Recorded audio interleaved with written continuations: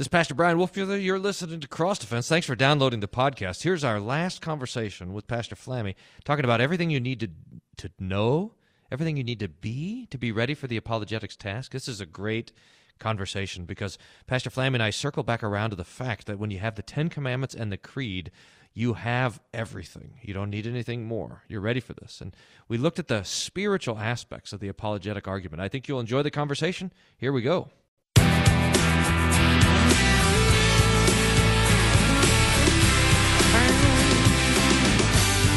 Rob, welcome to Cross Defense. How are you? Pastor Brian Wolfmuller here, pastor of St. Paul and Jesus Lutheran Church in Austin, Texas. Churches, I should say, in Austin, Texas. Inviting you to come and join us. Visit when you're here in town. Austin is a great place to be, especially since it's cold everywhere else in the world. Walking around with short sleeves today. I have joining me on the... Well, this is Cross Defense, where we ignite your theological curiosity. That's what we're after. We want to talk about the Lord's Word in such a way that it settles into our hearts and consciences and our imaginations and becomes there a defense against the assaults of the devil. So we're going to talk about today with our concluding our series on Christian apologetics with Pastor Brian Flamme of Emmanuel Lutheran Church in Roswell, New Mexico, or at least concluding this round of conversations with Pastor Flamme. Pastor Flamme, how are you? It's cold here today. See, I told you. I got up this morning and I looked to see what the weather was going to be, and it said like 9 degrees or something. I said, what? And then I realized it was from Aurora, Colorado, not from Austin, Texas. And I thought, wow, let me flip over to Austin, Texas and see 65 or whatever for the low. It's fantastic. Anyhow, sorry it's so cold there. We got to warm it up with this conversation about apologetics. This is kind of a concluding send-off, and I actually want to start the conversation where you finish your notes, because when we hear apologetics, a lot of people think, wow, that's that's for the expert, that's for the brainiac, so that's for the... Is brainiac still a word? Is that dating me? That's for the... brainiac is an acceptable term in my parlance, so feel free. Good. Okay. That's for the smarty pantses. I'm just your normal Christian. I'm just going to hang around here and study the normal stuff in the Bible, there's nothing normal about you. Sorry. Well, thank you. I'm talking about the people that feel intimidated by apologetics, and to them we have to say, hey, look, you have everything you need when you have the simplicity of the Catechism. Really, the Ten Commandments and the Creed gives you all that you need for a healthy apologetic. Am I right about that? Yeah, you're right. I agree with you, and I think I'm really grateful in our conversations together for you helping me to see this and to especially take it to heart. It's interesting when you look at the apologetics proof text in the Bible. It's 1 Peter chapter 3, verse 15. In your hearts, honor Christ the Lord as holy, always being prepared to make a defense. That's the word apologetic, to anyone who asks you for a reason for the hope that is in you. Yet do it with gentleness and respect. So if I'm a really brainiac person, or how do you say that, a really smarty pants person, I might mean that to me that I have to have all my apologetic ducks in a row, all the best rational arguments, all the evidences at my fingertips. And if I don't, then I'm not doing my Christian duty. And as you pick up one apologetics tome after the next, you're quickly bewildered by just the wealth of information that's out there. And mastering one argument is daunting enough. Imagine trying to master dozens of them, or hundreds, thousands even, I bet. But, of course, the hope that St. Peter is talking about, the hope is the hope of the resurrection, right? And so what St. Peter is envisioning here is that when somebody comes to you who knows nothing of Christ and the forgiveness of sins and the resurrection of the body, and they see the Christian, you, going to a funeral perhaps, and instead of weeping with unrestrained sadness over the fact that something has been forever lost, or maybe you try to cover up the loss through some vague celebration of life, right? Instead, the Christian is able to face the death and then to say straight into the teeth of death, I'm not afraid. and in fact, I have victory over you. And that is incredible hope. It is credible hope. I keep on using that word wrongly. That's really great hope that the world knows nothing about. And so they want to know why you're able to sing hymns at a funeral. They want to know how you're able to go to the graveside with sadness and tears, of course, but also with joy. And then you have the opportunity not to lay out before the person who questions you about Christian hope various arguments for God's existence or something like that. No, instead you're going to go straight to the facts that I know that death is defeated in Jesus' resurrection. And I know that my Savior has defeated death because he has paid the price for sin fully through his death on the cross that atones for the sin of the whole world. I love that in thinking of our hope in that way, because it gets us straight into the heart, not just of a rational argument, but of the Holy Scriptures and the preaching of the gospel, where you have the Holy Spirit, and where the Spirit is, there is the efficacy to create faith, saving faith, in the people who hear about your hope. It's fantastic, and you painted a picture for me on this, Pastor Flamme, that this hope, this simple doctrine, but not even just a doctrine, this faith in the resurrection of Jesus and the resurrection his resurrection that he shares with us. He's, after all, the first fruits of the resurrection, and we follow. This becomes like a bulwark that protects both the mind and the heart and the conscience. So this is understanding apologetics much less like a argument going back and forth, like a debate. You know, we often think of it like you go to a debate competition and someone's going to win or lose because they're going to be able to make the most subtle points and make the cleanest distinctions or whatever. But you see this more like an assault, like the devil throwing flaming darts of doubt and confusion and hopelessness and despair and guilt and all this. And really, that's the Christian spiritual understanding of apologetics, but we stand safe and guarded when we stand in the promises of God, in his word, which gives us both wisdom and comfort and faith. Yeah, it's not merely rational argumentation that's going on back and forth. That's what it looks like on the outside. But really, underneath it all, if you really press the issue with why someone doesn't fear God anymore, the reasons are more often they have to do with some kind of an attack upon their conscience, that they desire something that's beyond God's law, and instead of reconciling themselves with the fact that I have sinned, they instead desire to dispense with the fact that there is a God who is a lawgiver, right? And then they'll come up with these ad hoc arguments to establish what they've already determined in their heart to be the case, which is, I desire my sin more than I desire the forgiveness of sins and the reconciliation that God gives me through the gospel.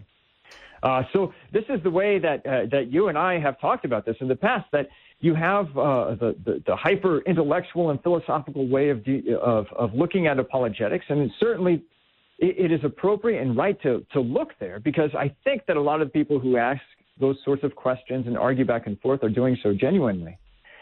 But for the most of the other people that you meet in your life, when they doubt God's existence, when they don't fear him, if they doubt God's goodness, right, or his justice or his mercy, it's not really rational. They haven't worked out detailed arguments according to reason. Instead, they're arguing from their hearts. They're arguing from a heart that's kicking against the law more often than not. And if that's the case, then you as a Lutheran are in a very excellent position to help clarify who God is, both according to the law, and also then to show them the purpose of the law, which is to drive us to Christ and the mercy that God gives us in Christ, so that the poor arguments of the heart that fight against sin could finally be overcome in the gospel that forgives that sin. I was talking to this lady today. I woke up this morning and I felt tired, so I thought to myself, I'll drive an hour away to go study Greek or something. And I ended up in this town called Lincoln, New Mexico. Do you know where that is? I don't. Lincoln. Okay. I've never even heard of that. Yeah, it's where Billy the Kid used to have his hideout in the hills and the caves there. It's right at the foot of the Capitan Mountain Range. And so I went in there and sat down, drank my cup of coffee. I'm trying to study the Reformation text from Matthew chapter 11. And this lady sits down, the owner of the place, and she starts telling me this story about a granddaughter who was brought up a Christian in a Christian church and a Christian family. The whole family was Christian. And she goes off to secular college, and it's almost as if a switch was flipped. And now she's convinced beyond a doubt, beyond any sort of a doubt, that there is no God at all, right? She joined the local atheist club, and nothing apparently that her family's been trying to say to her is able to work, because they bring to bear a bunch of these rational style arguments, the same arguments that you and I have been looking at over the past 5 weeks or so. And the family was so daunted by these kinds of pseudo-intellectual, poor atheistic arguments against both God's existence or the justice of God himself, that they just gave up the argument. And they said, well, you obviously know more about these things than us, and we just won't engage with you. We'll hope that you change your mind. And so this is what the grandmother said, that the whole family just decided not to engage with her, instead because she was surpassed them somehow by going to college, by hearing all these arguments. The best thing to do, though, is, of course, first to pray, because God is able to accomplish those wonderful things through hearing our prayers and using means that are not at our immediate disposal, but are at his disposal. I mean, salvation belongs to him.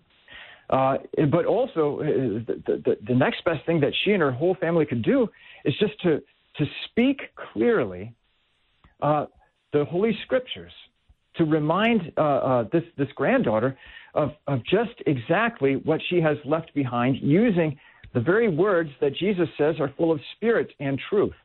And those are the words that are finally going to break down the false intellectual walls that I think that a woman like that would have put up for reasons that, I seriously doubt are purely intellectual.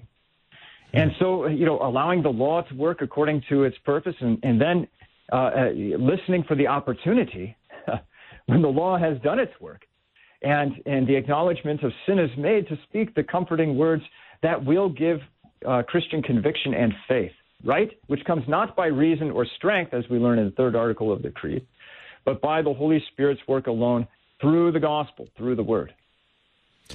I've been working on this picture, Pastor Flammy, that trying to get my head around this move that we make. So kind of but actually, before I do that, what did you tell this lady? Is that the advice that you gave to her, to this grandma, the owner of the cafe? Oh, yeah. I said to her, look, the only thing that we have as Christians is the Word, is the Holy Scriptures. And if we think to ourselves that we can't master the intellectual nuances of the latest atheistic arguments to justify their godlessness, that's fine, because we still have the Word, which confounds all human wisdom, right?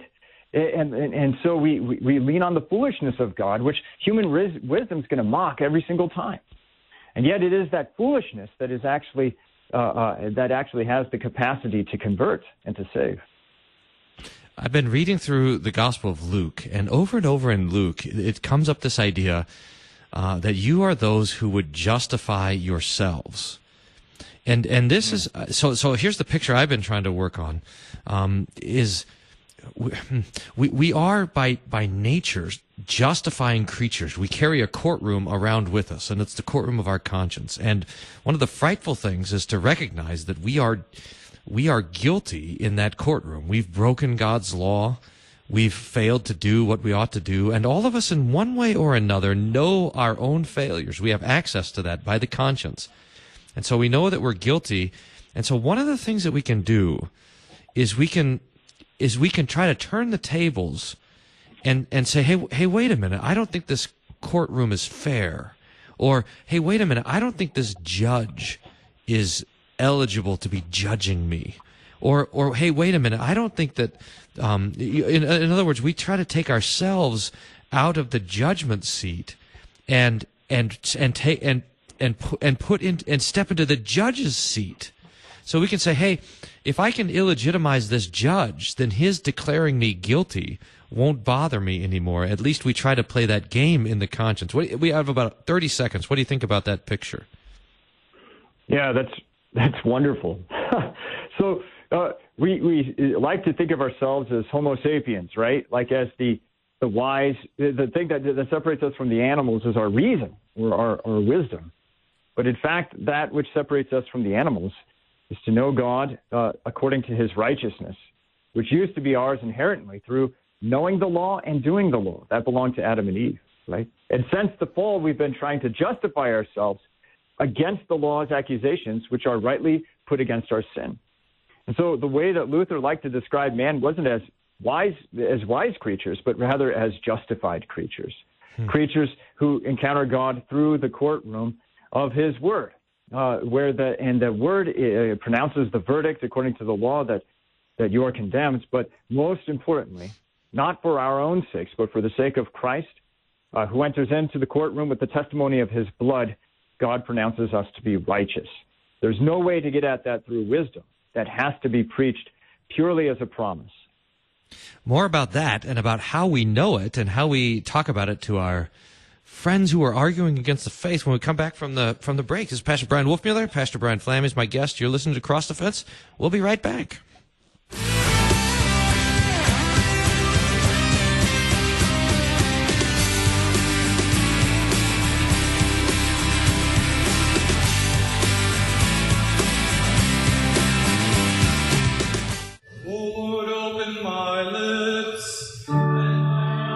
Daily Chapel serves those who serve the Lord to be receivers of the Word and to remember where our true help is found. Hear God's Word read, preached, confessed, and sung in the broadcast of Daily Chapel from the LCMS International Center in St. Louis, weekdays at 10 a.m. on KFUO.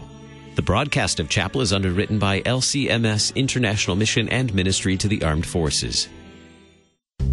Did you know that many LCMS military personnel and their families are unable to receive Word and Sacrament ministry due to the lack of LCMS chaplains? Ministry to the Armed Forces is looking for pastors who will answer the call to serve as a chaplain to provide Word and Sacrament ministry to the men and women who selflessly serve our nation. Find out more about this exciting ministry by contacting me, Chaplain Craig Mueller, at lcmschaps@lcms.org. That is lcmschaps@lcms.org. What's happening in Germany's Lutheran churches, where Iranian refugees are flooding through the doors? What new opportunities for sharing the Christian faith are arising in communist Vietnam, and how can my church play a part? Mission speakers, all LCMS pastors from the Lutheran Heritage Foundation, will come to your church free of charge to preach and lead Bible studies tying into this exciting work going on all around the world. To schedule your speaker, call LHF at 800-554-0723. You hear our voices every day as we speak the gospel, share the latest news, or for insightful and sometimes entertaining talk. Why not share your voice with us and send us your feedback, suggestions, and questions? Leave your comment at 314-996-1542. Be sure to follow us on social media, too, so you can like, comment, and share your favorite posts. Drop an email to kfuo@kfuo.org or send a snail mail letter to Worldwide KFUO, 1333 South Kirkwood Road, St. Louis, Missouri, 63122.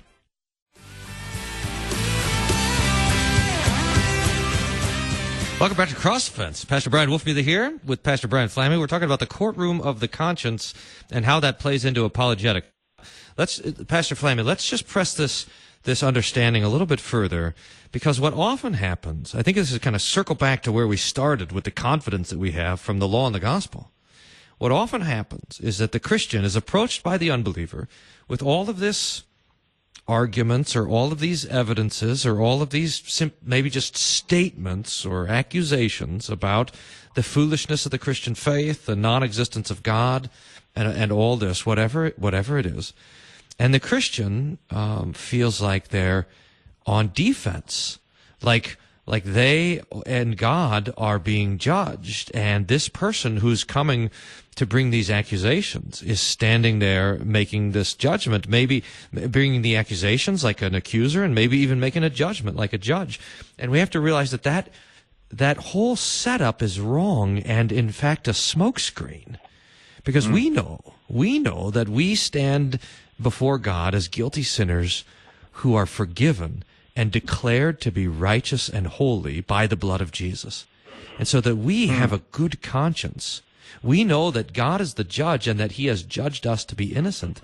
And we then see when someone is trying to flip around the courtroom, trying to take the wrong seat in the courtroom, we can recognize it for what it is: an abuse, a misuse, and a disorderly conscience. What do you think about that?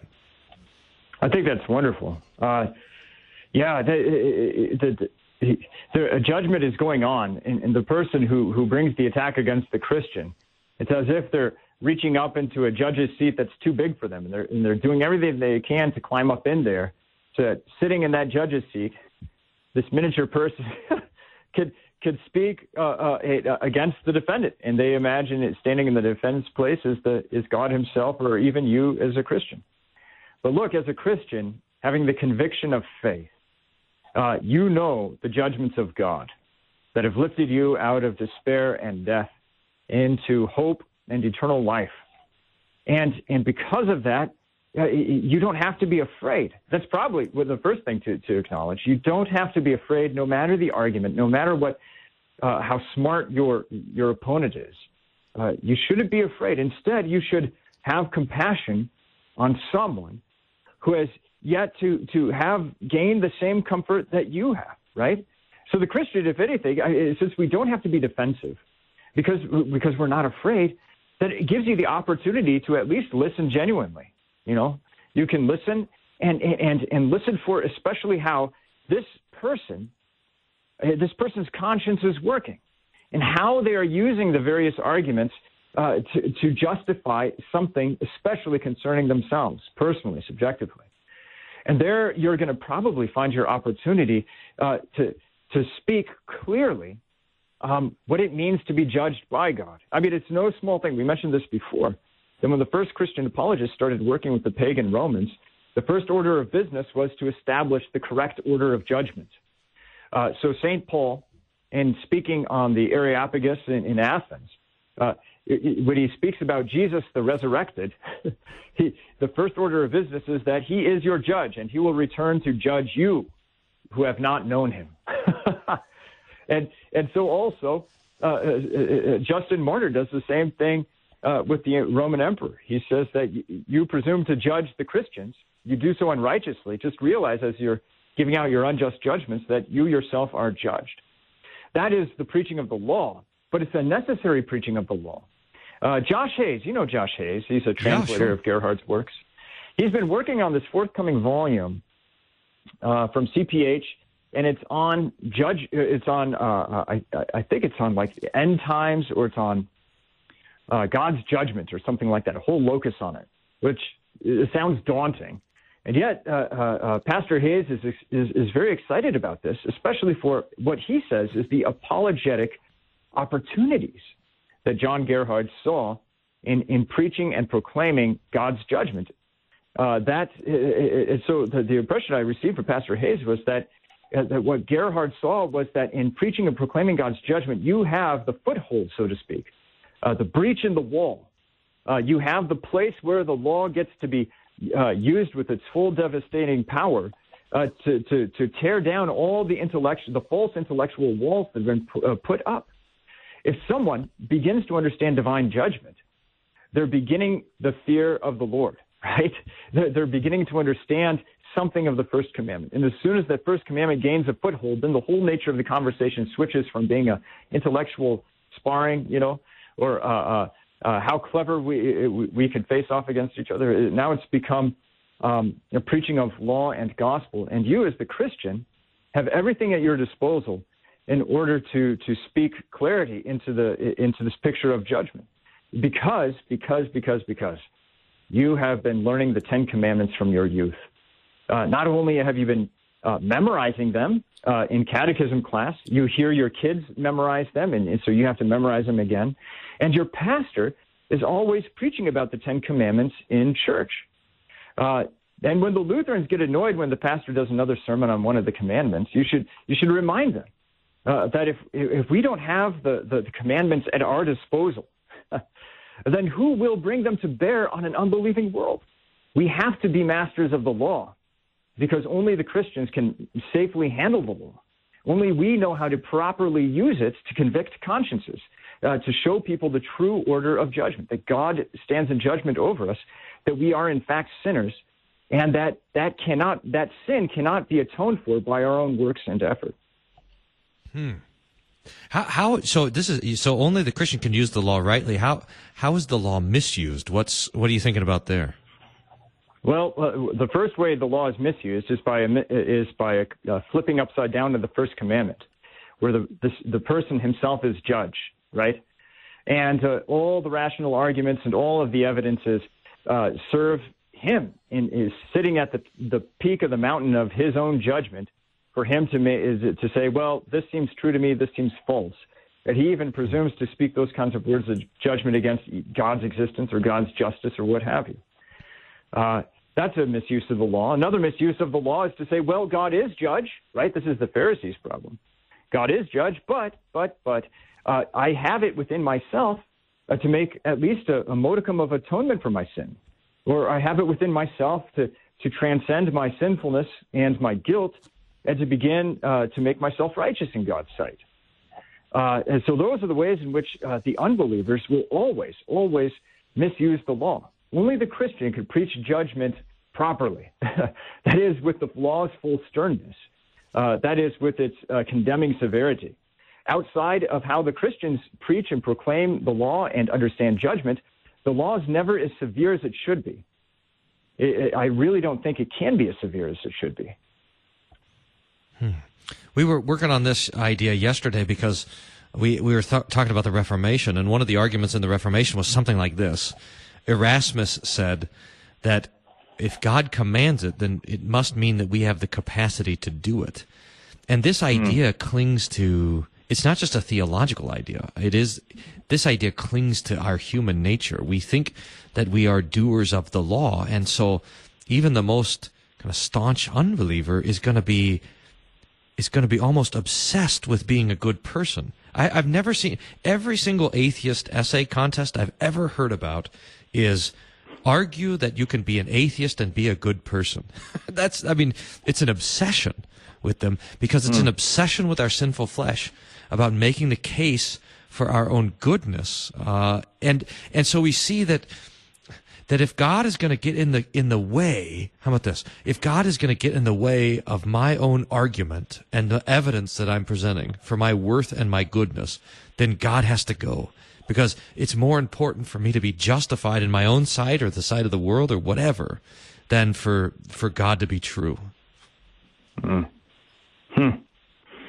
Yeah, I remember reading an argument very much like that when I was in college a long time ago. And I remember wrestling around with that question, not at that time realizing the full significance of that question at the time of the Reformation, that in order for a command to be truly moral, then there has to be moral agency on the one who is being commanded. Otherwise, it's not a morality at all, but rather it's I don't know what you would say, an attack of some sort.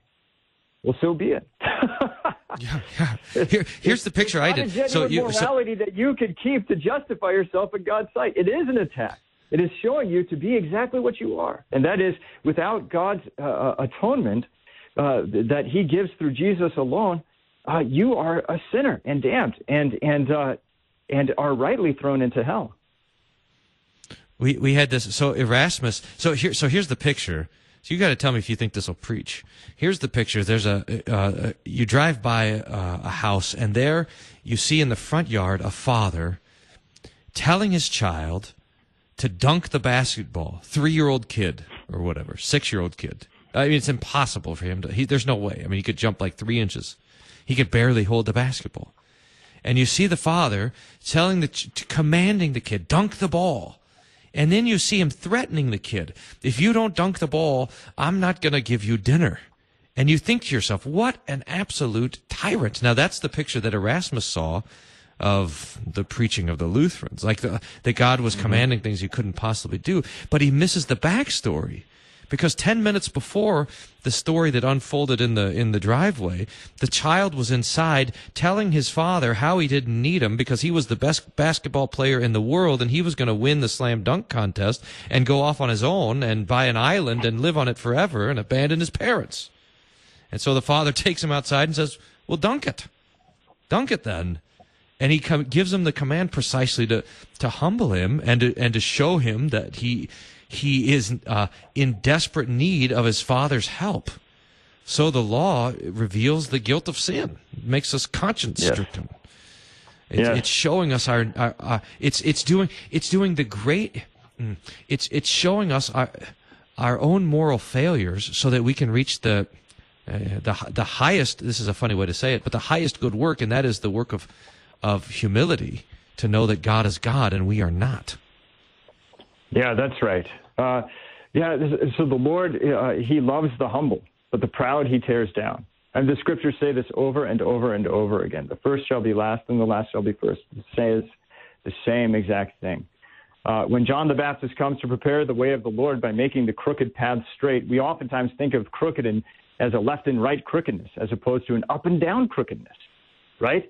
So there's the depths of despair and there's the heights of human pride, which really ascend high. But the law comes to level the road to hearing the gospel by teaching godly humility, godly contrition. And that can only be obtained through a clear preaching of the Ten Commandments, which only the Christians have at their disposal. All other attempts at getting at the law is going to skew it somehow to either make the law doable so the kid thinks he can slam dunk, or it's going to convince the person if they wrestle around with it so much that there is no God, or that they despair to the point where they think there is no such thing as reconciliation. God may as well be dead to them.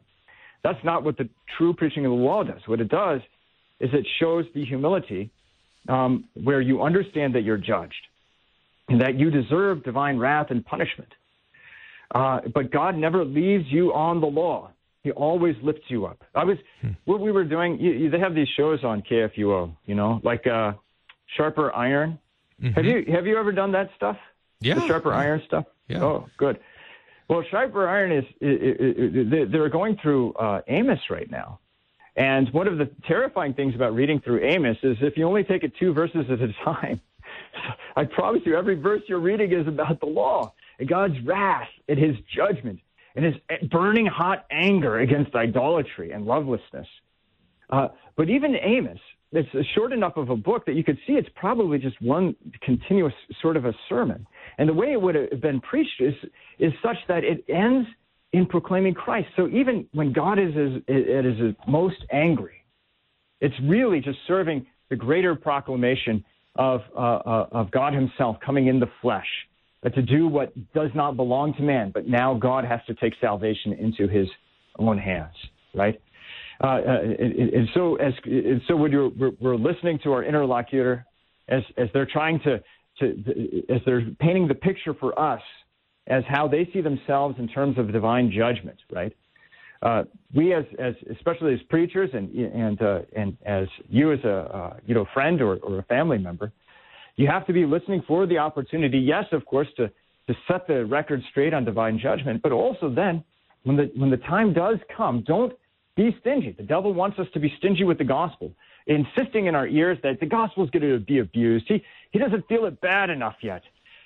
You don't want to throw this pearl before this swine. Let's make sure that we stomp him sufficiently into the mud. That road leads us down to pietism, right? And saying, you say that you're sorry for your sins, but you haven't shown the requisite awakening to the law yet. No. As soon as we see that divine judgment, they acknowledge it with their lips, the reality of divine judgment. That is the time for speaking God's grace in the gospel. By the way, I'm sorry we're not talking about apologetics. I guess this is more of a discussion on the third article of the Creed or something like that. No, it is because so let me bring a little apologetic in there because so let's just take the example of the college kid that comes back from college convinced, for example, because they learned evolution in their biology class that there's no such thing as God, is to understand that argument for evolution is not simply an argument for evolution, but it's also idolatry. That the argument itself they found a new is God. a sin. And the new God isn't that this kid has gone out and has discovered all of the layers of the rock that have now convinced them of the truth. Rather, their new God is, Professor Smith, who has taken on a godlike significance in this kid's eyes. And the various books are the holy texts of this new religion. And he sees he's compelled into this new religion by seeing that all the rest of his friends just assent to it and they confess the same creed. And he doesn't want to be left behind, understandably so. You understand how hard it is to be an outsider. And so before you know it, he's drawn along with it. And here's the other thing. I saw this great meme last week that was making its rounds on the Facebook. What was it? It was a trope on Scooby-Doo where you have the mystery squad, and who's the guy with the blonde hair? Who's their leader? Do you know his name? Ryan. I can't remember. Well, but doesn't he look like a Ryan? He looks like I don't know what he looks like to me. A Bryce? Yeah. Well, anyways, that's not his name. We'll have some listener inform us later, but. At the end of all these Scooby-Doo episodes, they discover the monster, they pull the mask off of the monster, and you see the common, just regular dude who's underneath it, right? And on the face of this monster, it says in text, "I don't believe in God anymore."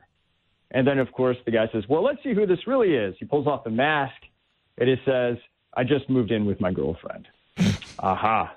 The mask is off. It happens.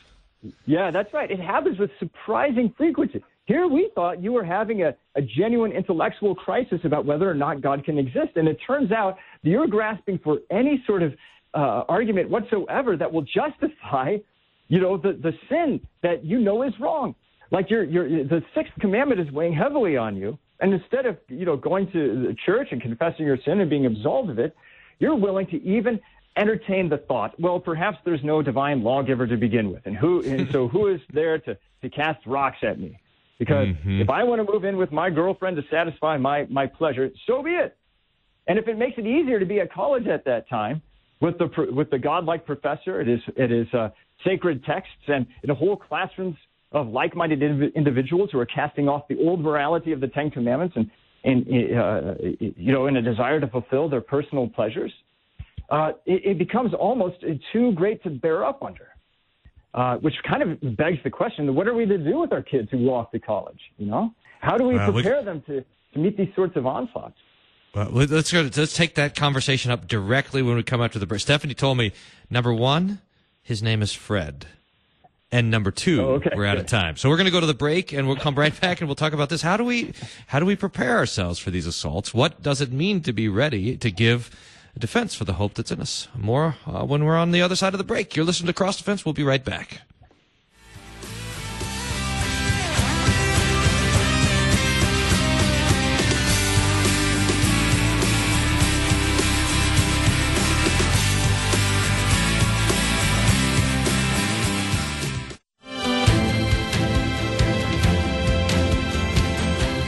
Paths to Lutheranism is the theme for Issues Etc. Reformation Week. We'll discuss journeys to Lutheranism from Calvinism, mainline Protestantism, Catholicism, Evangelicalism, and Anglicanism with Jordan Cooper, Gene Edward Veith, Will Whedon, Brian Ketchelmeyer, and Adam Kuntz. Issues Etc. live weekday afternoons from 3 to 5 on KFUO.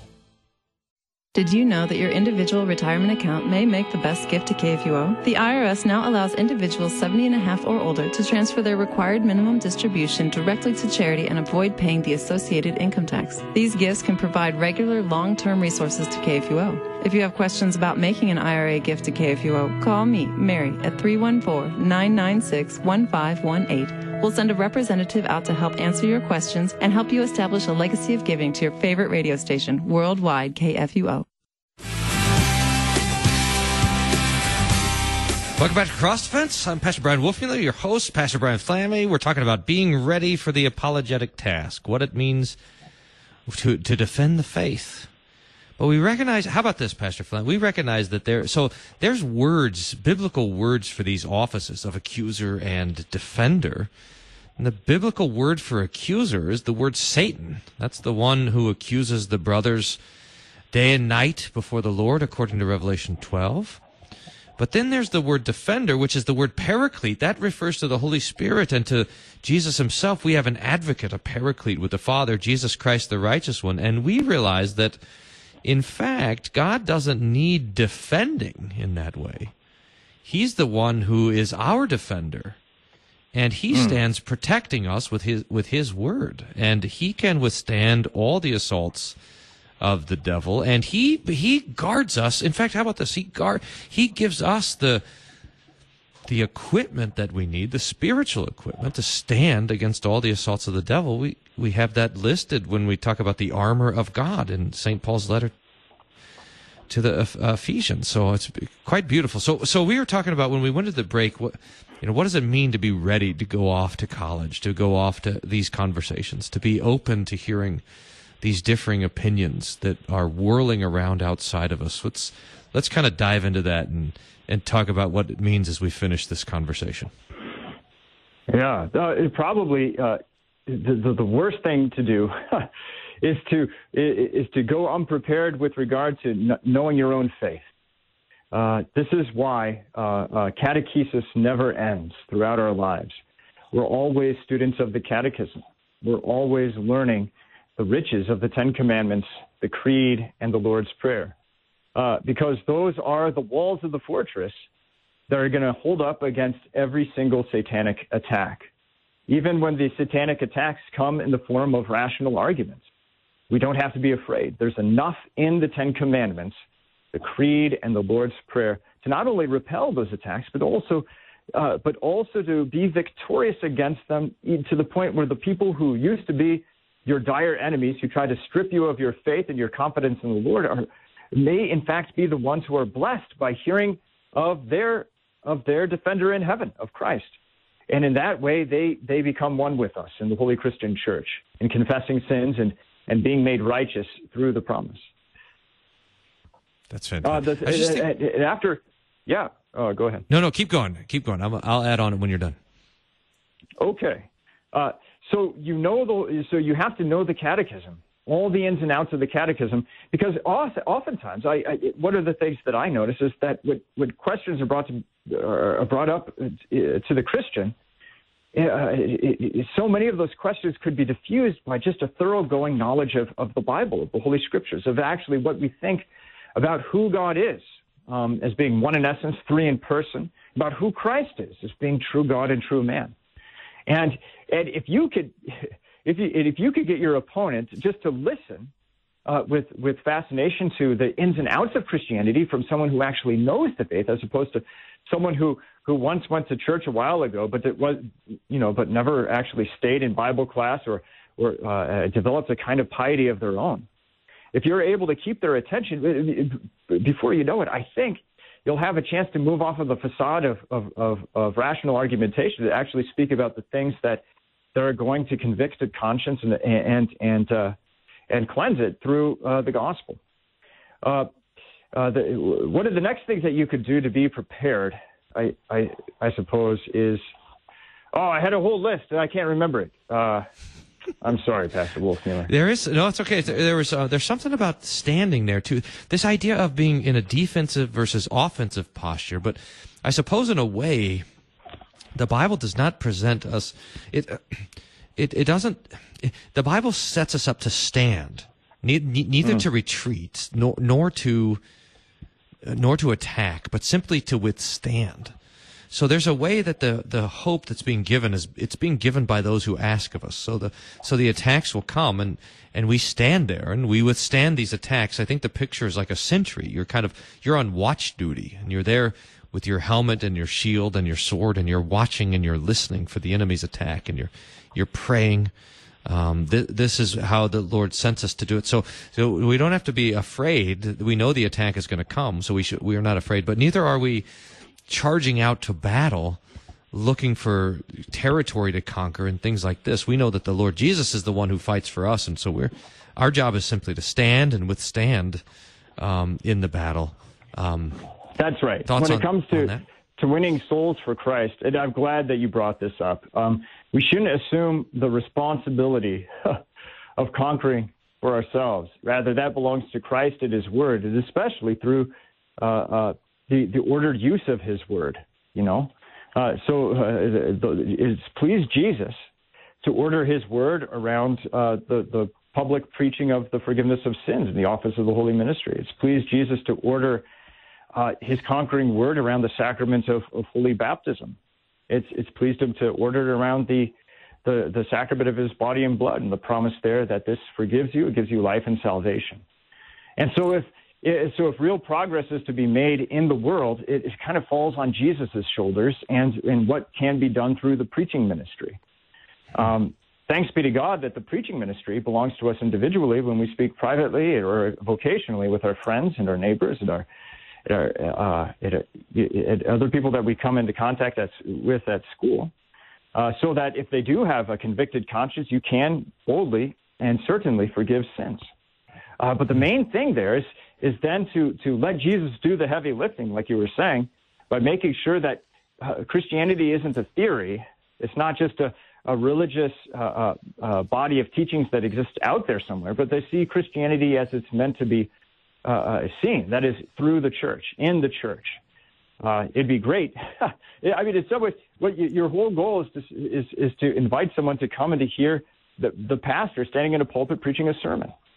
If this hasn't failed the apostles and the rest of the church for 2,000 years, why do we think that the preaching and sacraments are going to fail us? So yeah, that's a very good point. Oh, I suppose the second thing I just remembered. I'm glad that you spoke up when you did. The second thing that we could do to prepare ourselves is actually to make a habit of good works, which sounds not very, I suppose, Lutheran-y, but it's still it's still necessary.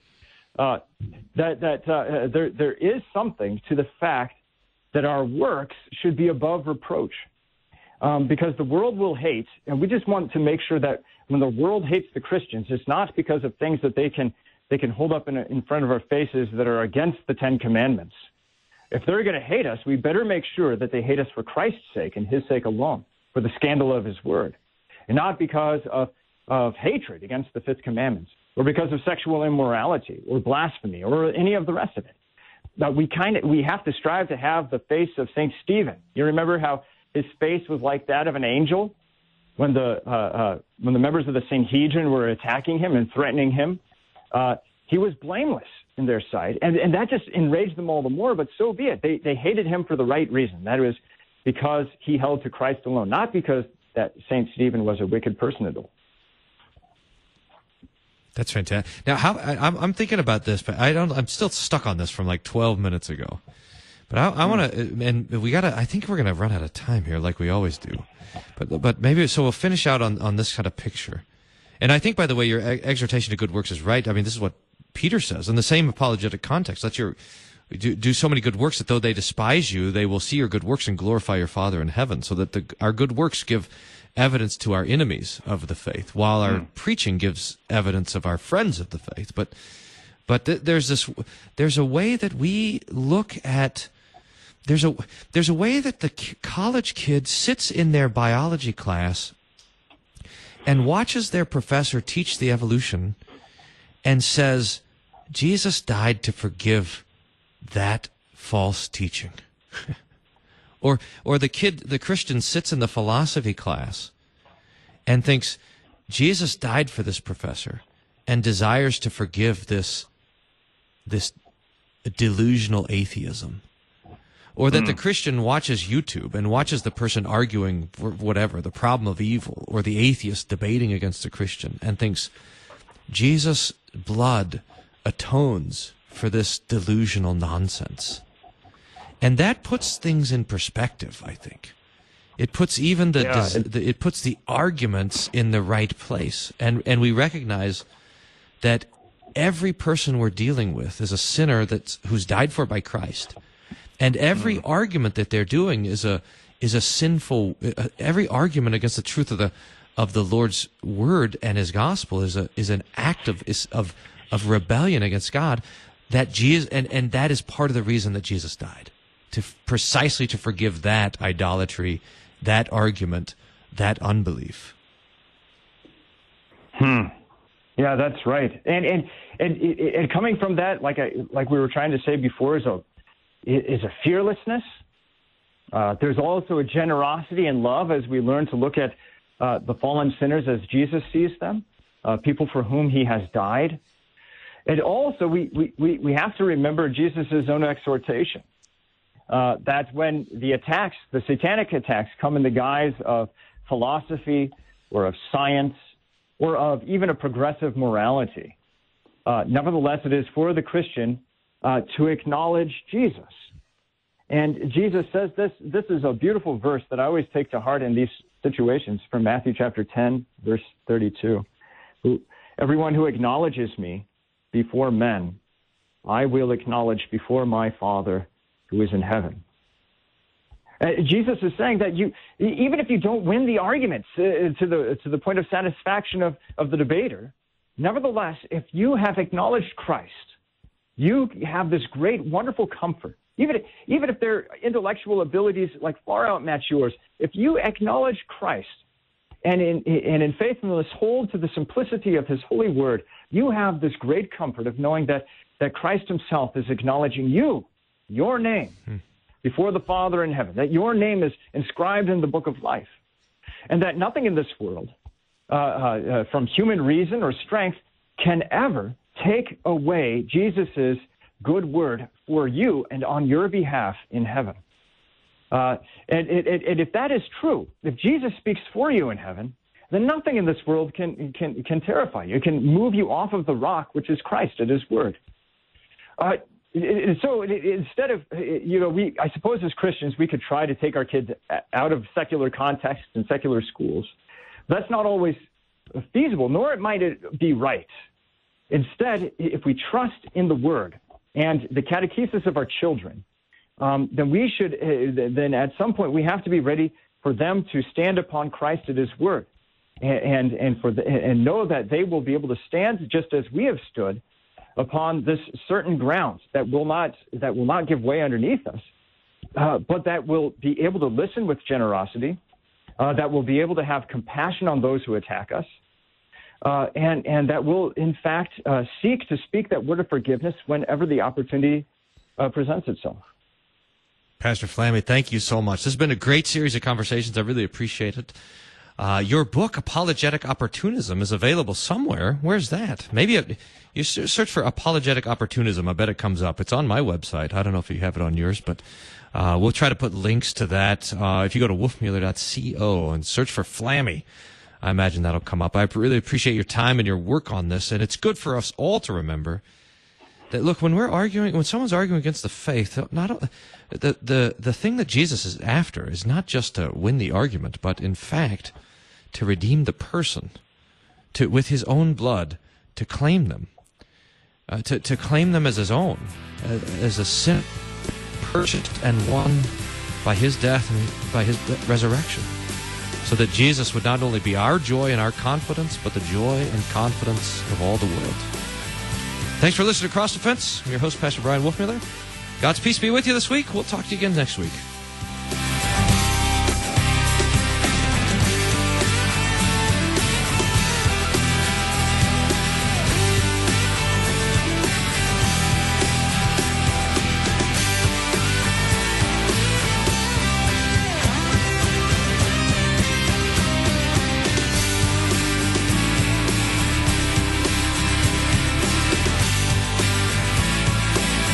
Cross Defense is a production of KFUO Radio. Find past episodes and support Cross Defense at kfuo.org. Thanks again for being a Cross Defense podcast listener. God be praised for you. If there was something helpful, this is the reminder, the weekly reminder. If there's something helpful here for you and you think it'd be helpful for someone you know, someone you love, then pass it on to them. It's always great to help the show also if you rank and on iTunes or wherever you listen to your podcasts. Leave comments there. That helps other people see what's going on with the show. And I'd love to hear from you. You can send me notes at wolfmueller.co/contact. When you're there, you can sign up for Wednesday Whatnot and see all the free books, wolfmueller.co/downloads for tons of free books there as well. So take a look. Enjoy yourself. Talk to you next week.